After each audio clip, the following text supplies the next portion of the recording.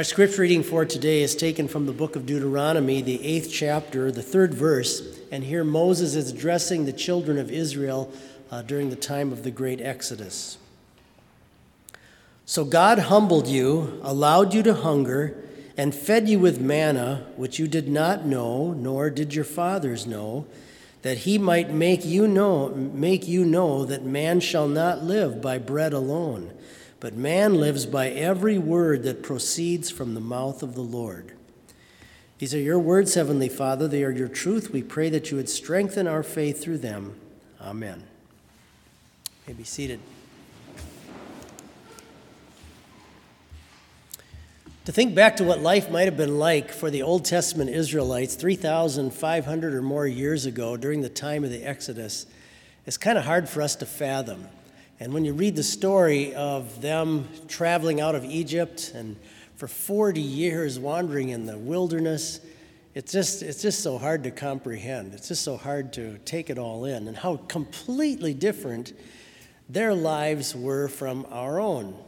Just imagine trying to find somebody from that day and age and show them how to use a cell phone.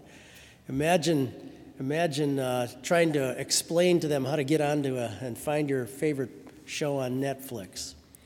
Or try to explain to them why you want to buy jeans with holes in them already. Okay, I don't even get that one myself. But anyway, I digress. The thing that's interesting about all of this is that when you really studied the situation that they are in and the way they respond to things and the way they go through things during the Exodus, there's a lot of similarities with us. There are many, many similarities with us. This happened a long time ago in such a completely different part of the world, and yet at the same time, they're kind of a picture of you and me. And that's one of the reasons that God laid this down for us in Scripture, both in the Old and references that we have of it likewise in the New Testament as well. The great Exodus of the children of Israel is what we call a typological prophecy. Now, it truly happened historically. It was a historical event that truly took place. And yet at the same time, there is a type of us in it. There is a typology, we call that, that's built into this for us to learn lessons from it as well. God, as we see in our text, God had permitted hunger to come upon them for them to learn a spiritual lesson, you might say, to teach them a lesson about their faith and their relationship to God. You know, it's interesting whenever a tragedy strikes, news crews go out and start interviewing people after a tornado or a hurricane or something. It's interesting how oftentimes people who maybe had not had many thoughts about God before that at all are suddenly filled with conversations and thoughts and things about God and about His presence in their lives and so on. When things are going really well for us, it's easy for us to kind of forget and neglect our spiritual lives and to not really think about the things of God and the things of His kingdom. We start to think that we're pretty capable of handling our own lives. We're pretty self-sufficient. We're pretty good at taking care of what we need for ourselves. We don't really have a need for some divine source for everything, is how we often think to ourselves. Who needs God? Why do I need God in my life? Everything I'm doing is taking care of what I need, and the economy's going well enough for me to do okay and so on. Man seems to be pretty self-sufficient. And the successes that we have in life, the things that we are able to get and attain in life, seem to always come because of something we did or someone around us did. And so we can easily drift into this world of man-centeredness. Man-centeredness. A Russian Christian author by the name of Alexander Solzhenitsyn was once asked to come and give a talk at Harvard. And he was talking about how Western civilization had gotten so far removed from needing God, and that human beings in the Western culture just have this idea that man is the center of everything. And this is what he wrote. I love this line. He calls it the calamity of a despiritualized and irreligious humanistic consciousness. What a statement about our culture. I'm going to read it again. The calamity of a despiritualized and irreligious humanistic consciousness. Who needs God is really what he's trying to say, that how our culture thinks in Western civilization. If you've ever seen one of these, they're kind of like a globe balloon that you can buy for a child, and maybe kind of the size of a punching ball, but it looks like a globe when you blow it up. And when you put the air into that balloon and blow that in, that sustains it and holds it and keeps it going.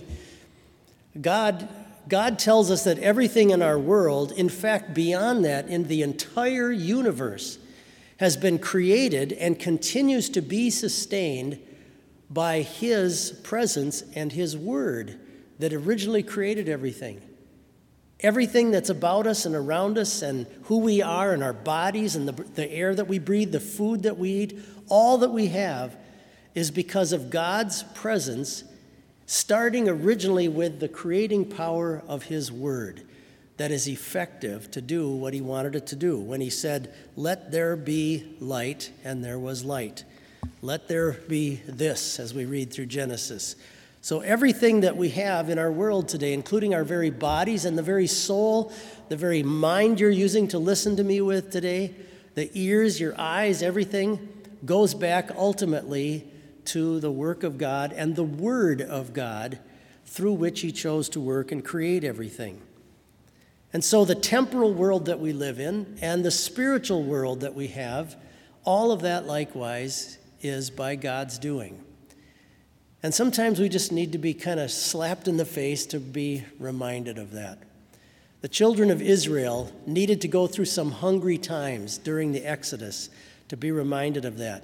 And then to go out and to find on the ground this manna that God had provided, actual type of bread that covered like flakes on the ground that they could pick up and eat. And it had the right nutrients in it, something that was completely miraculous.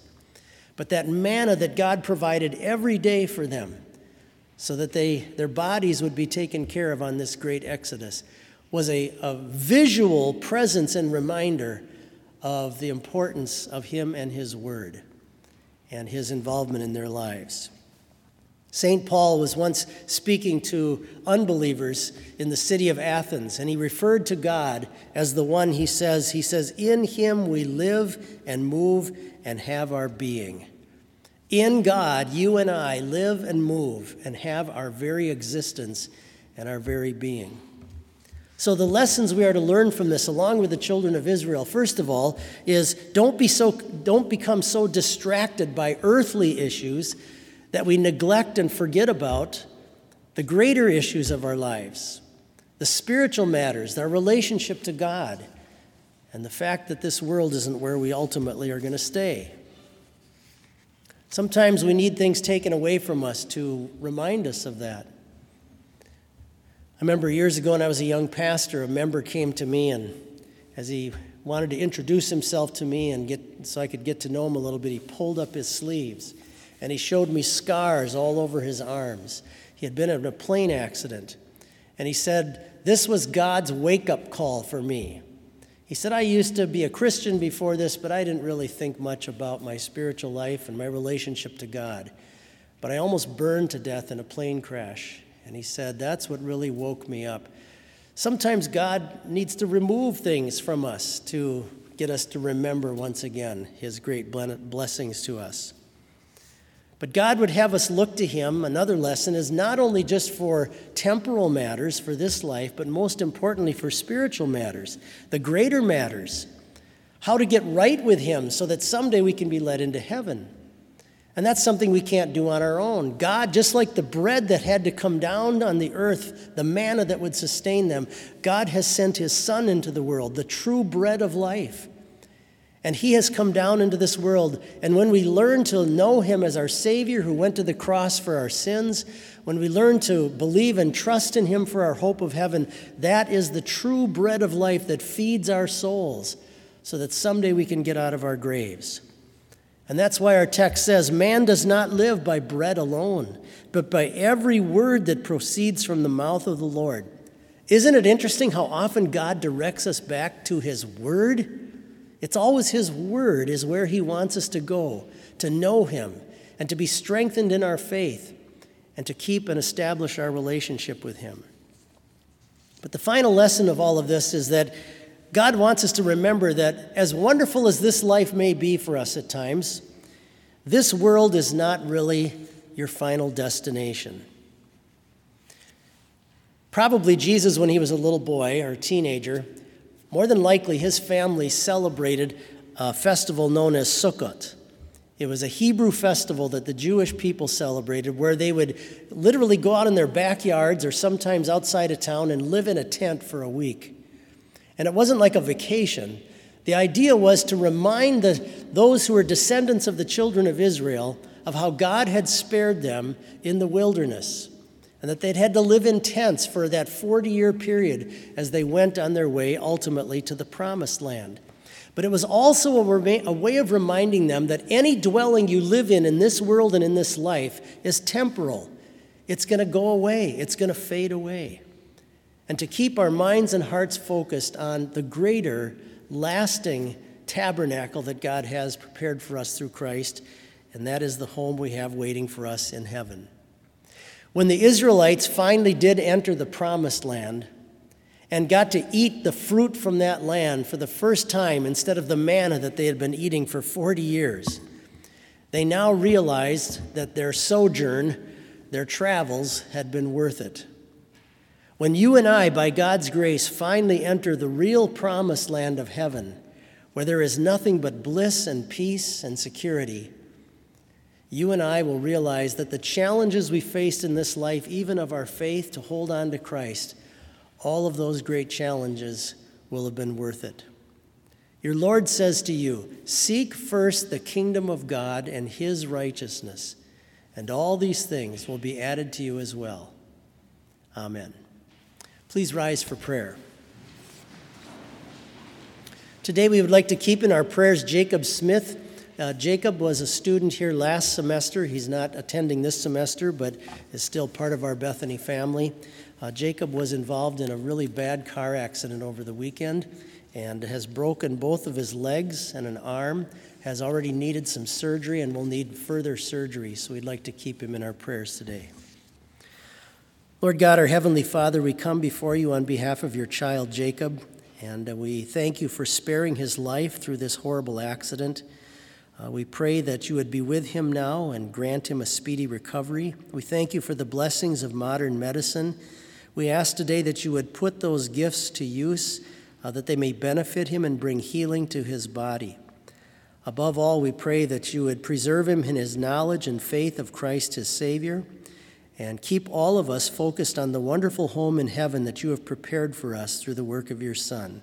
We ask it in his saving name. Amen.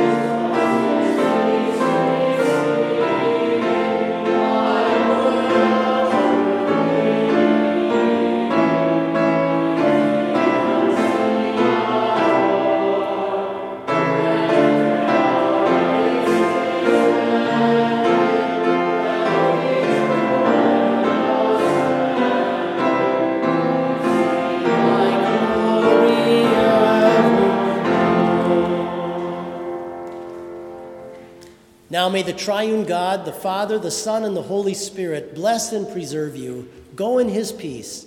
Amen.